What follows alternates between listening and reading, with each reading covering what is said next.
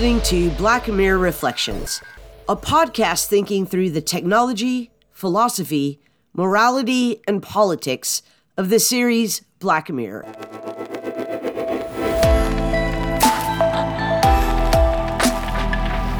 Welcome back to Black Mirror Reflections. Today, I am joined by Dr. James Buchanan Wallace to talk about Smithereens, the second episode of the fifth season of Black Mirror, which premiered in 2019.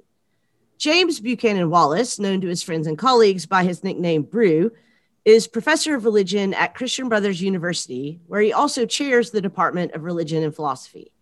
He is the author of Snatched into Paradise, 2 Corinthians 12, 1 through 10, Paul's Heavenly Journey in the Context of Early Christian Experience, published in 2011, and co-editor with Carl Wilhelm Niebuhr and Predrag Dragutinovic of the volume The Holy Spirit and the Church According to the New Testament, published in 2016. With Athanasios Despotis, Brew is co-founder and co-chair of Biblical Exegesis from Eastern Orthodox Perspectives, a program unit of the Society of Biblical Literature. His research interests include the Greco-Roman and Jewish religious contexts of the New Testament and the history of the interpretation of New Testament writings, especially the letters of Paul and the Eastern Church Fathers. Most recently, he's been writing about and assessing modern Eastern Orthodox Christian biblical scholarship. Now, Brew has been my colleague at CBU since I started there in 2015, and he's been my department chairperson for most of that time, but I am happy to report that he is also a very dear friend.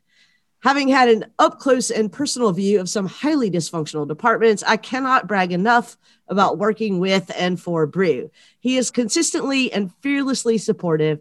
He's super effective without micromanaging. He always shows genuine interest in whatever I'm working on or whatever new projects like this podcast I've taken up. He's refreshingly open to new ideas. He handles disagreements with grace and aplomb. And as far as I can tell, he doesn't hold grudges. Or if he does, he doesn't show it. And as I've said often to other people, it is an actual joy to run into my chair in the hallways, or at least it was back when I was on campus and regularly traversing hallways. So Brew has been an absolute breath of fresh air in my professional life, and I feel very, very fortunate to call him a friend and colleague. He's also wickedly funny and smart. So I am so happy to have Brew as a guest for this, the very last episode of this Black Mirror Reflections podcast, or at least the last episode until a new Black Mirror season is released. And I can't wait to hear what he has to say about Smithereens. So welcome, Brew. Hi, Lee. Thank you so much for having me. And let me reciprocate the sentiment that it is an absolute joy and pleasure to learn from you. And I've learned so much about teaching from you. And I really appreciate that and your creative pedagogy. So it's really a joy and honor to work alongside of you and to have you invite me to contribute to this series. Okay, well, let's just jump right in because I know you have a lot to say and I have so much to ask you about this episode. So as you know, at the beginning of every one of these episodes, I ask my guests to summarize the Black Mirror episode that we're going to talk about. So could you just summarize Smithereens? Okay. Chris Gilhaney is working for a rideshare company and waiting outside the London office of a social media company called Smithereens. He picks up a woman coming out of Smithereens, but it turns out she does not work there. Later, we see Chris at a support group meeting for people experiencing grief, where he meets Haley, who wants to understand why her daughter killed herself. She and Chris have a one-night stand, and we learn that she's convinced that if she could get into her daughter's Persona account, yet another social media service, she could find out why her daughter took her own life, but she can't figure out the password. Then Gilhaney is back, parked outside Smithereens again. And this time he picks up Jaden. And Jaden does work for Smithereens, and Gilhaney kidnaps him. But when Chris stops to change cars, which is when Jaden actually realizes he's being kidnapped because he's been looking at his phone the whole time, it turns out that Jaden is just an intern who's still working in his first week at the company. But now it's too late. The kidnapping is in progress. Chris tries to force Jaden into the trunk of his car, but ends up letting him ride in the back seat with what appears to be a pillowcase over his head. Once outside of London, this draws the attention of some police officers, and Chris, having just swerved around some bikers, drives his car into a field. And so a standoff begins between him and the police. As it turns out, Chris is holding Jaden hostage as leverage to get to talk to Billy Bauer, the founder of Smithereens. And of course, everyone speculates that Gilhaney wants money until they look into his background and discover that he's been an IT teacher who suddenly went silent on social media in the wake of his fiance's death in a drunk driving accident. Then the rather goofy negotiator decides that Gilhaney is really psychologically motivated by a kind of envy of Bauer and need to get Bauer's attention. Now, as we're learning this, the people at Smithereens are trying to get in touch with Bauer, who, it turns out, is on a 10-day silent retreat. So the founder of Smithereens is on tech detox. And when we meet him, he's in Utah, in Furnace Valley, in the middle of nowhere, in a small glass house, meditating. But when he learns that Gilhaney wants to talk to him, he insists on doing so. His company does not want him to, but he invokes what he calls God mode and uses his laptop to get Gilhaney's number and call him. And they talk. And Gilhaney reveals that what really happened the night his fiancée was killed was partially his own fault, or so he thinks. They were driving home at night. His fiancée fell asleep on the passenger side, and Chris was bored. Then a notification popped up on his phone. He looked at it, and that's when the drunk driver hit them. So Chris Gilhaney, it turns out, is convinced that this was really first and foremost his fault. So while not denying his own responsibility, he also tells Bauer that he knows these social media apps are made to be addictive, which Bauer affirms. And Bauer says he never meant it to get so out of hand, but the company grew beyond his personal control. But Gilhaney cuts him off. Gilhaney says that he said his piece and that's it, and Bauer can do what he will. Now it becomes clear that Gilhaney is going to kill himself or commit suicide by cop. Bauer begs Gilhaney to let him do one small thing. And the one small thing Gilhaney asks is that Bauer reach out to Persona and help Haley get access to her daughter's account, which Bauer does. The conversation with Bauer over, Gilhaney keeps his promise and cuts Jaden's hands free. But then Jaden refuses to leave the car. He's also trying to convince Gilhaney not to kill himself. And while Gilhaney puts his gun down, Jaden tries to grab it to prevent Gilhaney from killing himself. There's a struggle. The police don't know exactly what's going on and decide they need to fire to prevent the hostage from being killed. So a shot is authorized from the police sniper. It fires. Clearly something somewhat grim has happened, but we do not know what. Yeah, okay. And can I just tag on to that in the credits, we see various people in society getting these notifications on their phone. You know, there's a person walking through the mall. There's a couple of guys playing basketball, and they sort of see it and scroll right past it. So whatever tragic, and we know something tragic has happened. I mean, it cuts to black at the gunshot at the end of the episode, but we know someone has died, but we don't actually know what the resolution, or at least the final act of this drama has been. But whatever it was, it's treated with the same kind of blithe half interest that most of us scroll through news stories with. Okay, so I want to start off with a question that I think is maybe the most obvious question for someone like you talking about Smithereens, which is that it seems to me that this episode is set up for us to really think about technology as a new religion. That is an interesting way of putting it, because this is certainly, of all the episodes, as far as I remember, all the Black Mirror episodes, there is no episode that so explicitly engages religion as Smithereens. Yeah. I don't think there's any other Black Mirror episodes that engage religion. As a matter of fact, just a couple of episodes ago on this podcast, I was talking to Eric Steinhardt about Bandersnatch, and he mentioned that there's no religion in Black Mirror, and I had never really noticed that. But this definitely is an episode that explicitly engages religion. So yeah, I want to hear what you have to say. So I think the primary way religion and tech interact in the episode is really in a more antagonistic way that I'll draw out in a moment. But certainly, if we think of religion in the broad sense, right? If we think of religion as that which is an unseen ultimate in our lives that determines how we organize time, space, what we do, what we perceive, and how we perceive it, then certainly the technology and social media takes on that kind of organizing role for people's lives at some level. On the other hand, of course, we see this suggestion that precisely technology and social media are the threats to any kind of interior or religious life.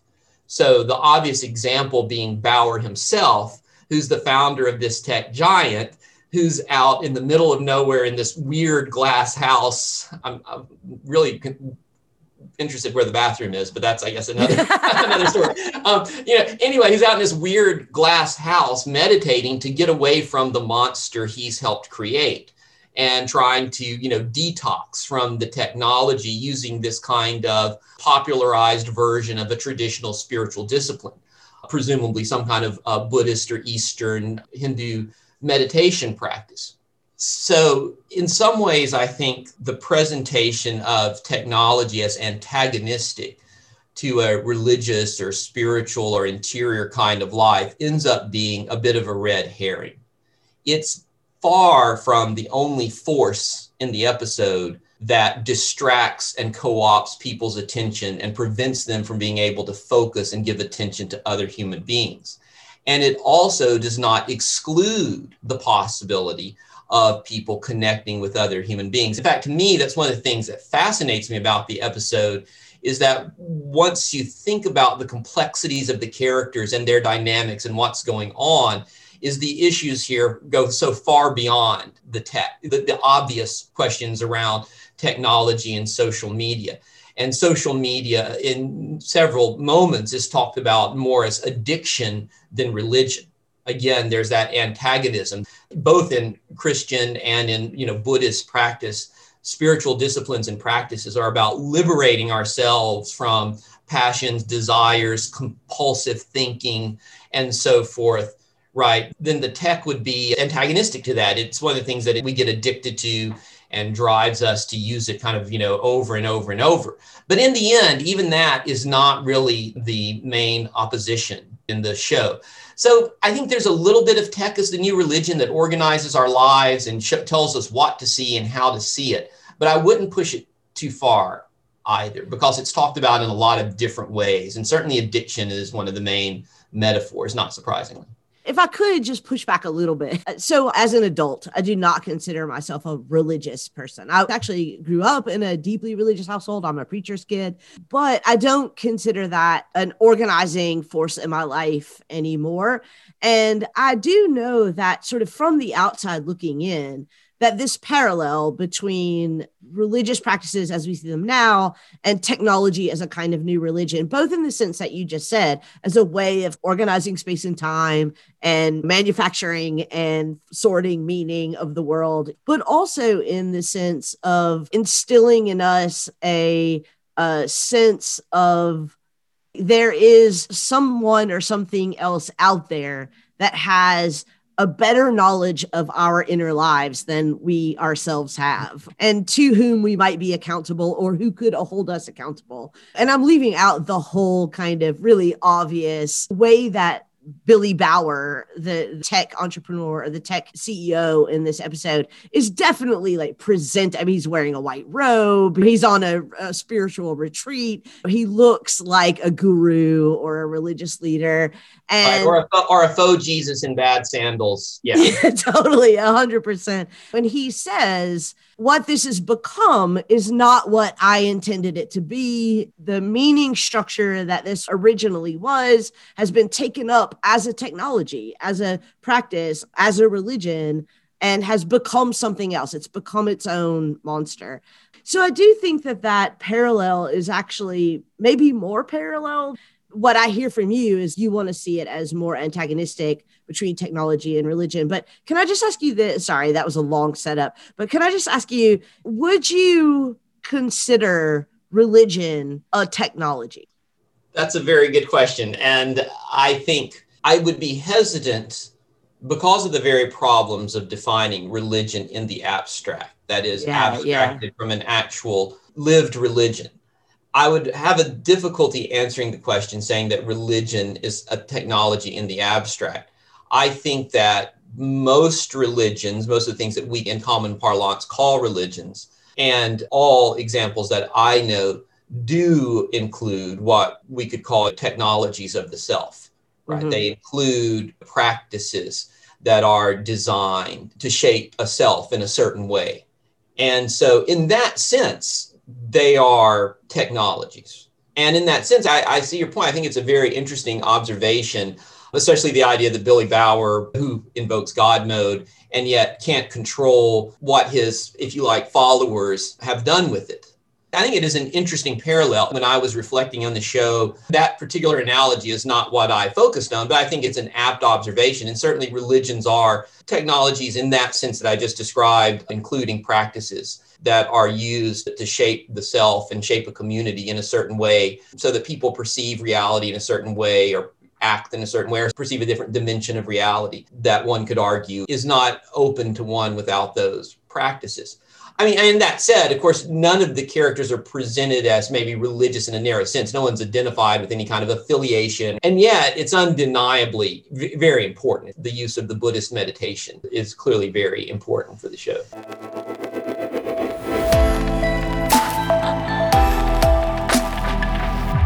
The very first thing we hear is Chris Gilhaney sitting there listening to this guided meditation. And it's a breath meditation. It's a very common pop version of a Buddhist meditation practice that focuses on breath and learning to observe one's thoughts, right? Let the thought arise, don't judge it and let it go and just learn to watch that life. And then, of course, later we see Bauer, as we've already said, out in Furnace Valley doing some kind of lotus position meditation in his robe. So what are these characters trying to do with these techniques? As we've already said, Bauer is trying to detox, or at least ostensibly, he's wanting to get away from this stuff that he himself has created. It's a little harder to understand what Gilhaney is doing. Why is he listening to this? And the most obvious reason would be to deal with the intrusive thoughts about his fiance's death. Because very quickly, I mean, it is just a second or two long, as the speaker of the guided meditation is about to talk about letting the thought arise and letting it go, we just get this very brief glimpse of Gilhaney on the road where he's going to have the accident. Of course, the first time you watch it, you don't know that's what that is, but that's going to be revealed, right? So it seems like he's trying to have a coping strategy for dealing with these thoughts about his wife. And yet he's clearly already decided he's going to kidnap someone from Smithereens. So you can't help but wonder, is he also trying to keep himself calm enough to perpetrate this action, which would otherwise seem to be out of character for him? This later becomes clear. This is a planned, deliberate strategy. He's apparently traded a rideshare identity on the dark web so he can go under a false name and pick this person up. And so this is a strategy, but as we see, he's also a mess. I mean, he just explodes, he falls apart. Maybe this is also a technique so he can keep himself calm enough to do what is really a terrible thing he's doing. I mean, that's another tension to talk about later that to me is part of the human interest of the show, is that Gilhaney is so sympathetic in so many ways. And the show is so told from his perspective that it's easy to forget how heinous of an act he is doing, right? So what is that practice for exactly? And I think that by itself, and when we see Billy Bauer later, raises some interesting questions about what we're doing with those kinds of religious technologies. Are we using them just as means of coping with our guilt?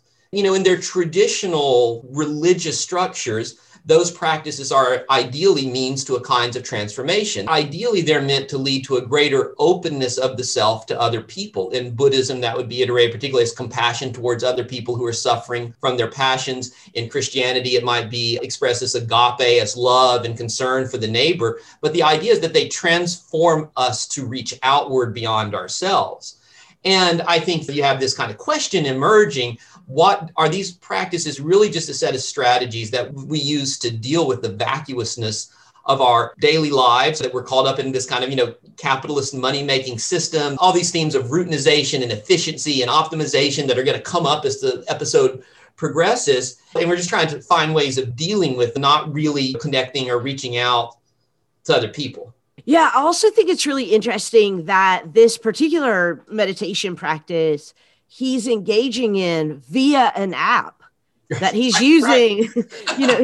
He's using a meditation app to effectively train his mind. And I think that you're absolutely right. That the sort of primary function of this practice is to calm and soothe his grief about the loss of his wife, but also to prepare his mind for this honestly stressful and horrible kidnapping and murder, suicide that he's about to embark upon. One of the things I really love about this episode, this is a little bit of an aside, but one of the things I really love about this episode is the kind of comic relief.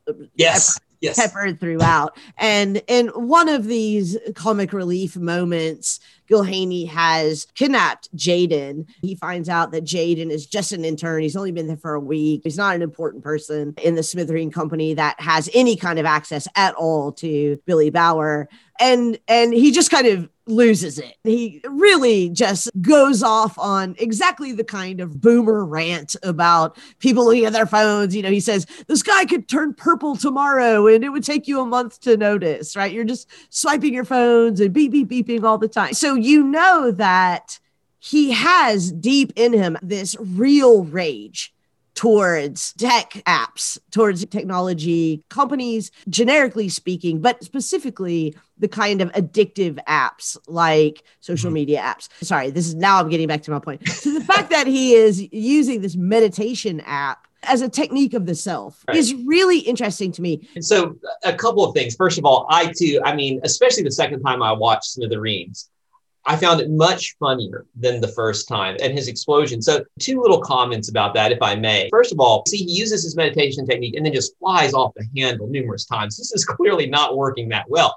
And of course, Bauer's the same way. When he's interrupted from his state, the first thing he says is the F-bomb. So both of these characters clearly, whenever their meditative state is interrupted, they can't kind of carry it through. All of these things are interwoven in complicated ways. He doesn't just go off on a rant about their phones. He also says, how's anyone supposed to have a sense of hierarchy? Half the people walk out looking like gap year students, right? So he picks up on this kind of reverse hierarchy, whereby the intern who's trying to get started has to wear his suit and he's got to look like what would have been 30 years ago, the man, right? He's got to dress that way. Whereas the other people coming in and out look like gap year students. And then finally, when we get to the founder of the whole thing, he's hardly even clothed. He's in his robe and boxer shorts and sandals.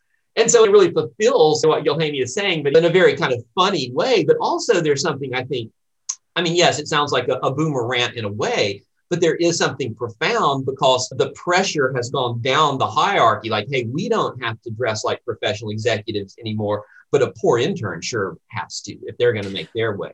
And but I think that by itself is an interesting. It is, but it still is an ordering of the world, right? Sure. Oh, yeah.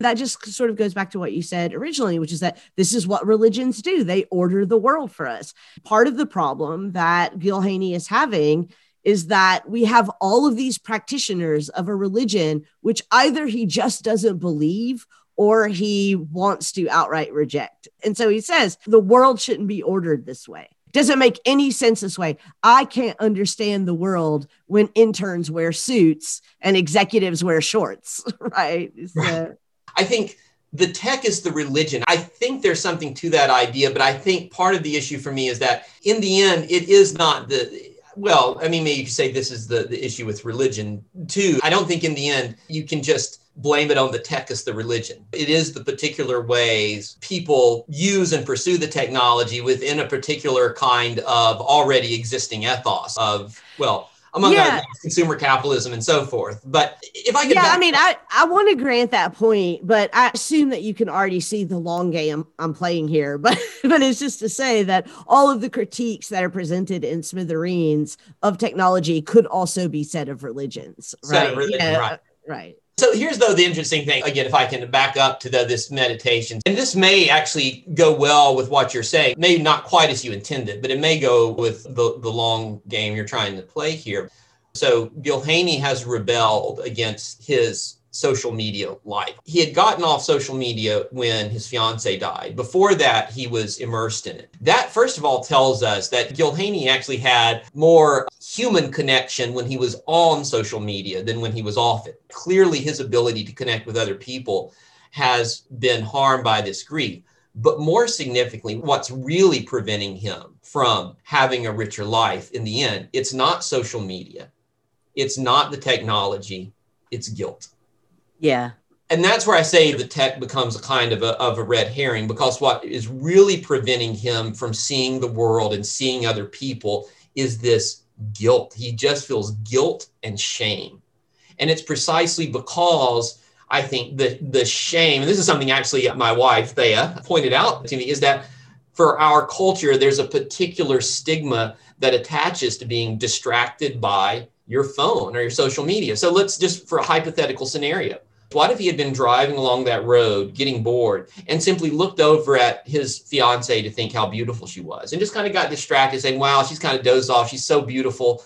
I'm so lucky. And it could have still happened just as easily just from looking over, right? Yeah, this guilt is at some level itself a kind of constructed assignment of blame. But if that had been the reason, would he have felt this level of guilt? Or does he recognize that in our society, there's a certain stigma that's going to attach to the fact that, oh, I looked at my phone. I was distracted by my phone, by this thing that buzzed up. So that creates a context of shame and guilt. And those things are what's really stifling his life, not the social media. He was more connected before. I completely agree with you, but I think you might be making my case for me, which is that what religions do is order the world in such a way as to give us an understanding of those things about which we should be ashamed, those things that we should fear, those things that we should love, those things that we should obey, those things that we should adore. And technology does that as well. I do think that one of the things that Black Mirror as a series does really well is deal with shame. Like the human, the human phenomenon of shame. But I think that, again, on your reading, it does seem to me that you're right. The real problem is shame. He feels ashamed about having broken one of the commandments, which is don't text while you drive. Don't play with your phone while you drive. And I think that you're exactly right to say, really what he did was he got distracted while he was driving. And had he been distracted using another technique, like adoring his wife or whatever, he wouldn't have shame about it because it doesn't fall into one of these forbidden practices. But that's, of course, true of all religious systems, right? That we could look at it and say, isn't this ridiculous that this particular practice is something that people feel shame about, as opposed to these other practices? I don't know that there's any social system at all that is not going to have certain kinds of shame. Again, this goes back to kind of the question of definition of religion. Does religion, properly defined, have to be oriented towards some kind of invisible reality? Not necessarily God, of course. That would not include non-theistic Buddhism, things like that. But is basically any society with any organizing principles at all functionally religious? As one of my teachers at Emory would have said, football in the American South, is that a religion? You bet it is. I guess maybe I don't see the episode as a critique of religion as such, as technology as a means of critiquing religion. Other than that, maybe critiquing certain ways of being and conceptualizing and practicing being religious, you might say, more so than like religion in any kind of abstract sense. I agree with you. I don't see this as critiquing religion as such. I see this episode as entirely a critique of technology qua religion. And so in that sense, if I were going to restate what it is, the episode is about technology as a big scare quotes, false religion, as mimicking religion, and as a false religion will inevitably go wrong, will inevitably lead you astray.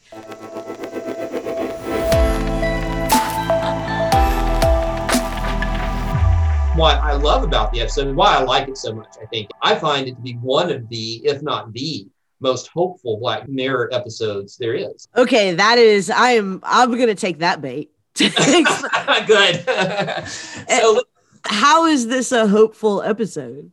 That I can sum up. The way a series of characters come out of themselves and engage in concrete actions of compassion for other people. Yeah. That's the sum. And this is where I say it's complicated. I mean, you want to not like Billy Bauer. I mean, everything about that man is set up for you to say, oh my goodness, he's the tech guru out meditating to get away from the monster he's created. His wealth and success can purchase him the ability to free himself from it in a way normal people cannot. The peons have to be attached to their phones so he can be at the beck and call of the overlords.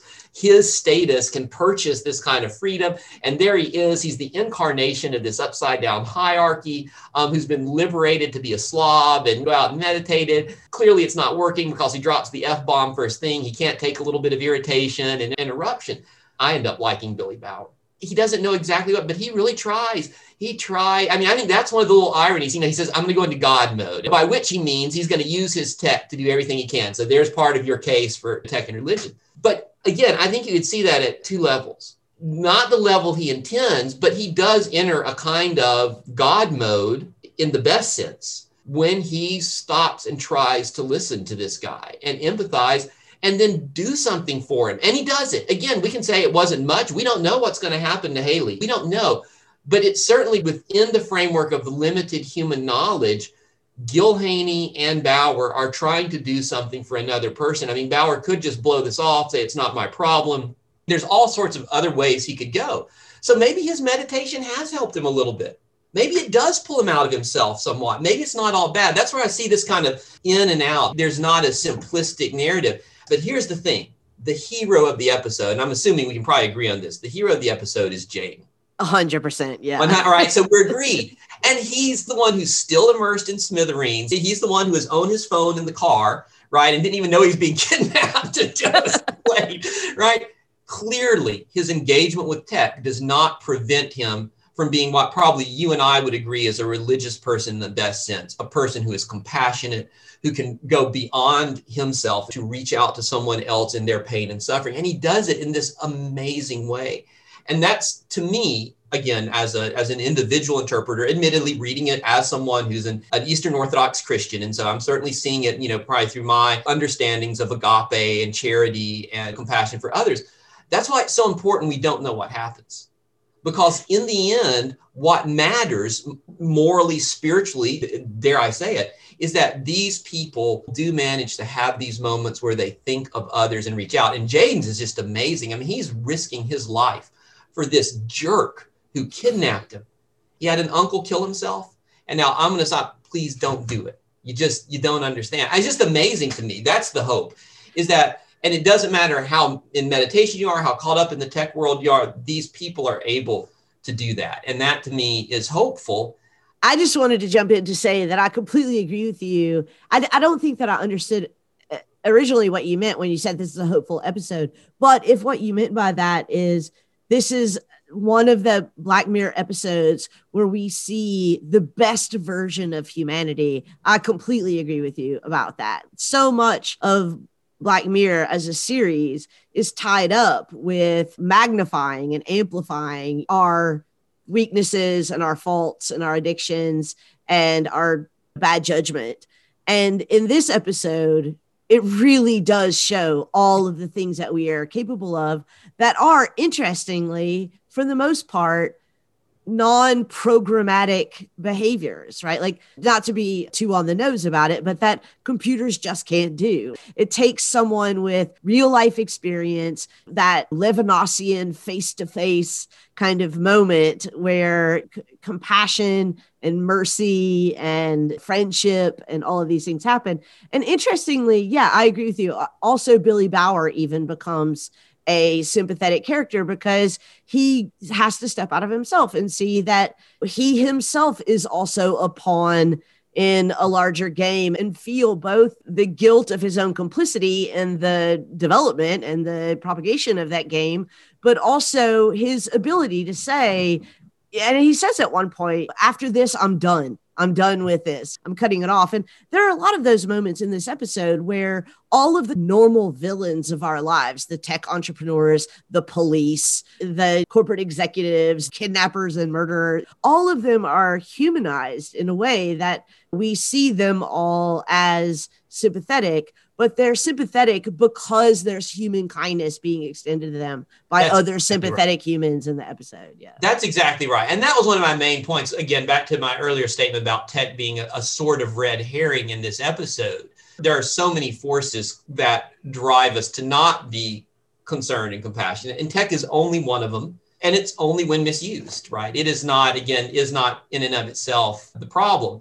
And the other thing, back to what you were mentioning a moment ago, there is also this kind of criticism of any kind of routinization, right? That's another one of the things that emerges. Gil Haney, whatever his faults, he immediately knows when someone's reading a script to him. When that negotiator starts to do negotiator stuff, he calls him out and says, just get out of here. When Billy Bauer, when they're sending him his expert psych advice and they're sending him his script, I mean, Gil Haney immediately knows he's reading a script. He says, just talk to me like a human. You're a human, right? Right. Yeah. Just talking like that's what he wants. You know, the only thing is that somewhere along the line, he's failed to understand that it's not only the technology that's prevented the human interaction he wants. It's guilt and shame and all these other forces. And we even see that again layered throughout the Smithereens. They're interested in the optics. Like they don't want Billy Bauer getting on there because it could look wrong. They could get legal liability. The police force, at first, they're interested in optics. You know, their first question isn't what's right and what's wrong in this situation. It's, oh, remember, we just messed one of these up. And so let's not have another PR crisis. So there's this constant concern about image. And that's certainly something exacerbated in the age of social media, but it's not a new problem.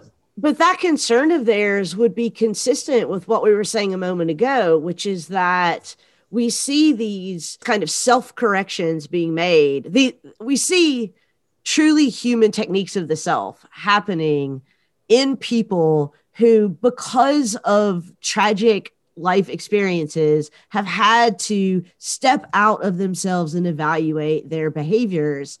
And the beneficiary of that self-evaluation is someone else. So even just in the example that you just used, yes, the police showed up and they're like, look, don't shoot this guy because we shot somebody who was unarmed last time and that looked bad. That is a kind of self-evaluation, self-reflection. And the beneficiary of that self-evaluation and self-reflection is, of course, the current gunman. Same thing with Jaden. You know, Jaden says, look, don't kill yourself because he's experienced the tragedy of having a family member killing himself. He's like, look, your family, it's going to mess up your family. There are other people that suffer from this. So we really do see painful life experiences of human beings, as you say, being turned into palliative, if not healing, kindnesses to others.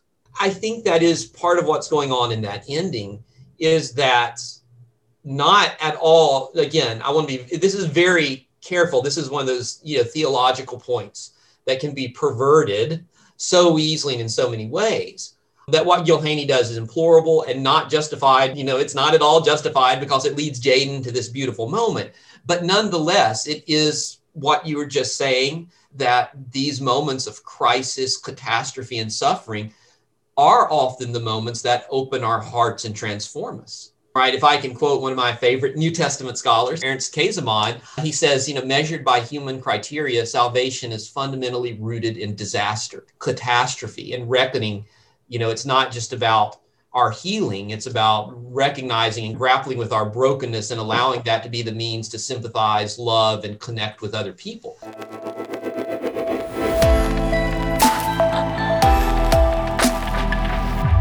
Maybe I'm overreading the symbolism, but I'm comfortable with that. That's what biblical scholars do, is overread. When the shot's fired and everybody kind of looks up and they're looking and there's this straight look. Again, however we interpret that, it's got their attention. There's some recognition of the severity and importance of this moment to pull them away. Even those bikers who are having so much fun putting this on social media, they have to stop and look up. And that's where, if I can get to my alternative interpretation of the closing sequence. Can I fly my interpretive kite with you for a moment about that? Oh, I'm ready. My sense is that for a lot of the show, again, we're being led down this path to, at least at some level, agree with Gil Haney's boomer-esque critique of devices and social media distracting us from real life and from what's around us. And we see it that way. We see the first woman he picks up on her phone, Jaden on his phone, letting himself be kidnapped. When he goes into that restaurant, we just see those people focus on their phone. That's all there is. And the only place, of course, that ends is when he's with someone else with grief, with Haley. But then, to me, that very end sequence, you can interpret it as they're getting the pings about this tragic incident and they're looking at it and moving on. You could also, I think, though, argue that this is a kind of alternative vision. Now, if you like, we've been freed from Gilhaney's perspective. This is the real world of how people use social media. We check our phone and then we go play basketball. I look at it, I play a game with my kids. I play baseball with my son, and then I check my social media when I'm done. We're distracted by it. It's there, but we don't have to be automatons. Again, it's one way our various problems can manifest, but that's not it. We can look up and see each other and interact. We've been seeing the world of tech and social media through the eyes of this poor, guilt-ridden man. And now we're kind of liberated to see it more realistically, maybe. I love this interpretation. This is a great reading. No, I love this. That life still goes on for all of these complaints. And, let me just back up for a second. This is the only Black Mirror episode that is located in the present. As a matter of fact, it was released in 2019. It says in the sub bar at the beginning, this is taking place in 2018. Was National Anthem even in the future? So there are lots of Black Mirror episodes that we could imagine as having taken place in the present. National Anthem, Shut Up and Dance. I'm not sure that any other Black episode actually gives us the year and month that it's taking place.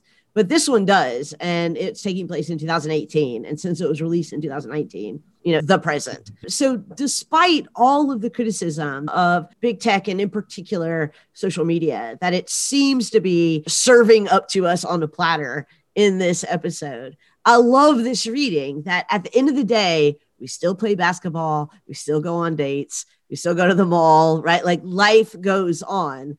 And the only person who dies, and we don't know if he dies or not, the only person whose world is over because of tech in this episode is the guy who became obsessed with tech and couldn't just live his life, right? Like couldn't move on.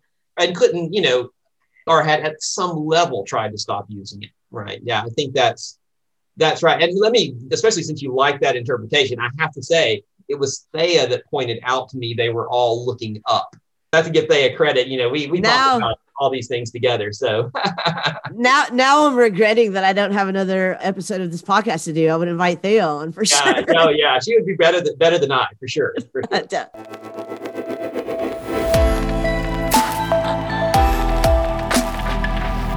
Hey listeners, this is your hostess, Dr. J. Please do stick around for a few minutes at the conclusion to this episode with Bru Wallace for some really exciting announcements about the next podcast adventure.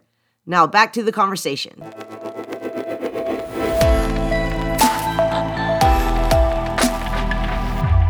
As you know, at the end of every episode, I ask my guests the same 3 questions. I'm going to ask them to you all in a row, and you can answer them all in a row.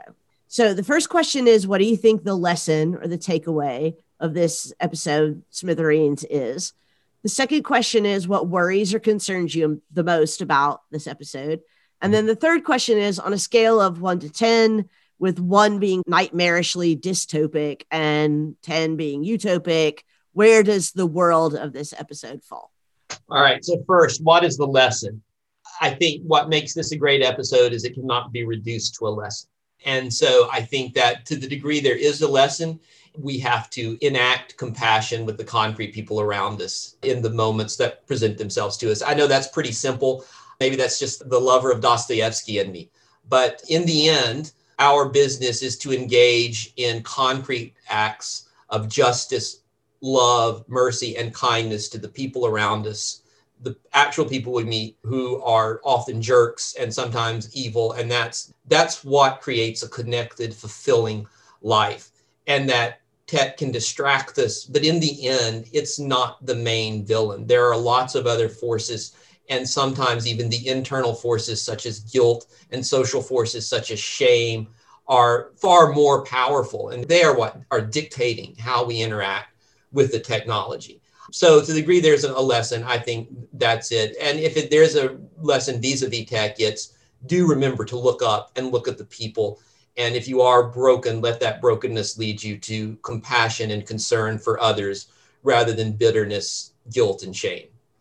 What concerns or worries me the most in this episode is, perhaps ironically, still the tech. Because we do see the ways here in which tech companies have more information than the police, and maybe in certain settings, that's a good thing. We can certainly think of a lot of ways that could be a good thing in certain kinds of societies, but it is concerning how much information and power and knowledge they have.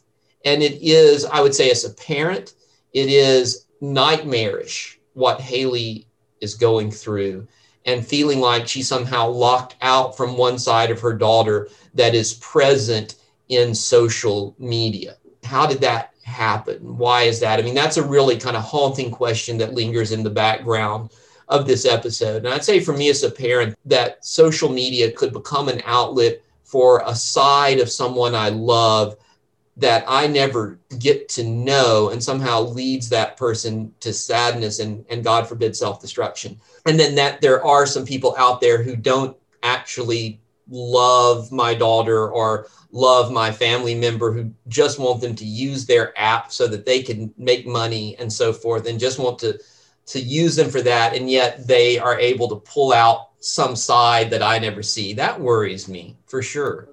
So as for the question, on a scale of 1 to 10, how dystopic is this episode? I'd say somewhere in the neighborhood of, I think, of a 7. I mean, that's a pretty optimistic view. It's not utopia, obviously, but there is this hope that human compassion and human decency can ultimately thwart those things that would lead us to devour one another. And that's pretty hopeful that there are these, human qualities that we can harness and muster in our current society as much, sometimes in certain ways, even more than people in the past societies who, didn't have to deal with this technology. Clearly, compassion is not a thing that people in the past had more than we have. We just have a changing society to deal with. And I think it gives us a lot of hope about the potential for human compassion. Now, there's some scary elements to the tech and to how knowledge and information are stored and used and the ways we can distract ourselves. But I think it's a pretty hopeful picture. We are where we are, and we have to learn to live with that. I have to say that you have convinced me over the course of this conversation that it is even more hopeful. It was already, I thought, a really great episode, but I don't think that I saw all the hope that I could have seen in the credit sequence. And so I'm very glad to have gotten that from you. Brew, I'm so glad you were my last guest. This has been such a good conversation, and I really appreciate it. I know that you are a more general Black Mirror fan, and so right. I look forward to talking about all the rest of them very loudly in the hallway with you. Please, yes. I hope we're back able to do that again. I hope we can hear those doors shutting down the hall as we talk loudly. Yeah. So for listeners, Brew and I are both extremely loud speakers. And so when we meet up in the hallway and just talk at what for us seems like a normal volume, we notice that all the other doors seem to shut quickly. But again, thanks so much, Brew, for joining me. I really do appreciate it. Thank you, Lee. It was a pleasure and an honor.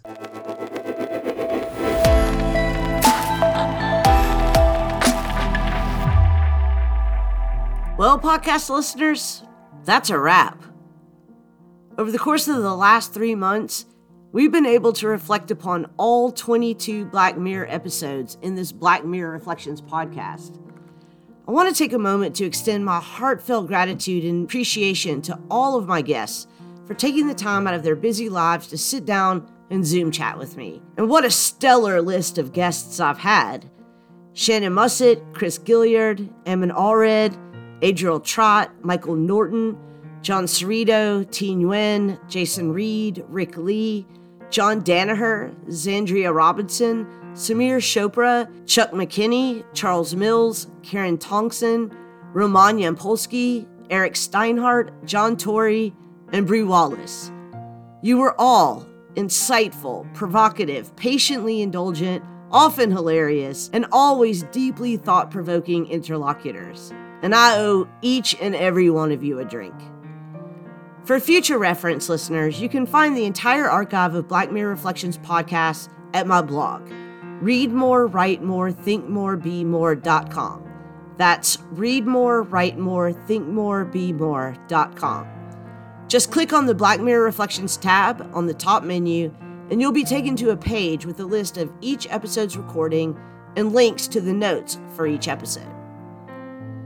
This podcast has been a real salve for my pandemic isolation, and I have to admit, I'm a little sad to see it end, or at least temporarily end.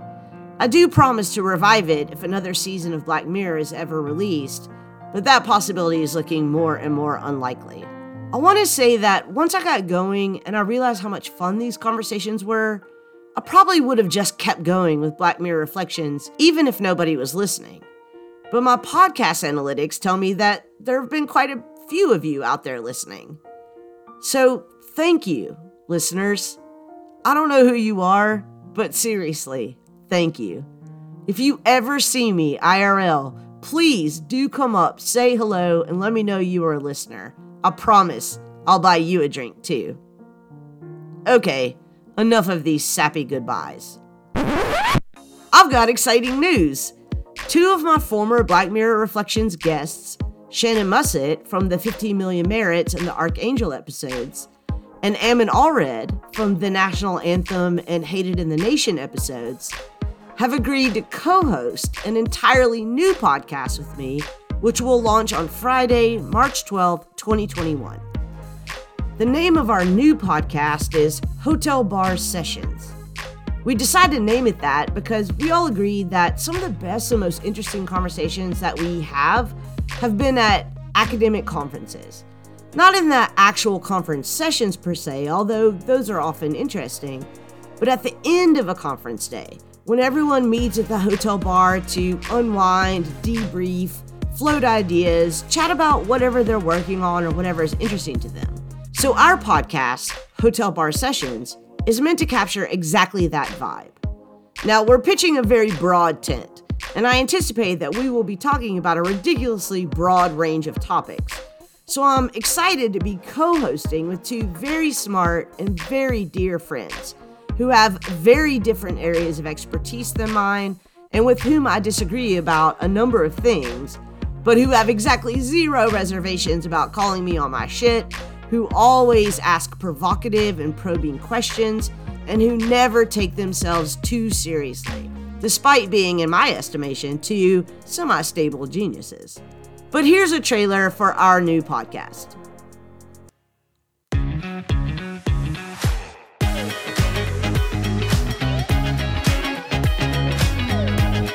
When you're at an academic conference, it doesn't feel very spontaneous. When you're at a paper, it's all very scripted. It's all very planned. But when you're hanging out and you're talking about ideas, it's almost purely spontaneity. I do think that some of my best conversations I've ever had have been at the hotel bar after a session at a conference. I want to have the space to talk about different forms of art and media. I want to have the space to talk about cool books that we're reading. And mostly I want to have the space to try on new ideas.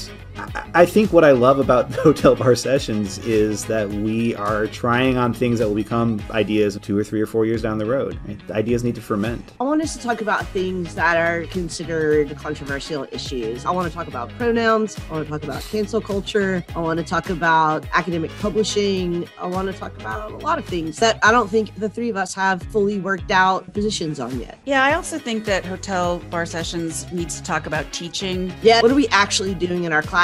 Like, how do we actually teach particular things? What are we doing about grading? I want to talk about politics without being a politics podcast. Our social arrangements and the state structures and the governmental structures through which we navigate these things, I want to see them integrated into a broader conversation about culture and philosophy. What is the podcast? What is the essence of the podcast? How is it with the podcast? How does the podcast? How do I end session for all?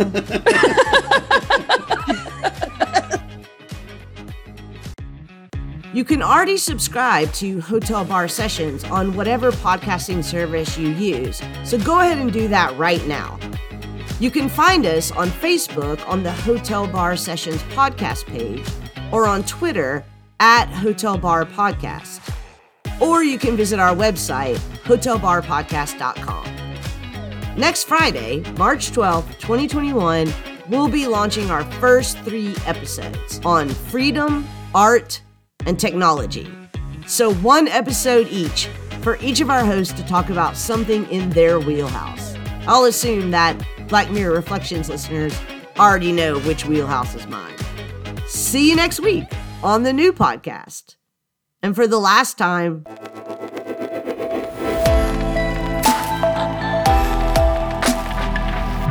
you've been listening to Black Mirror Reflections.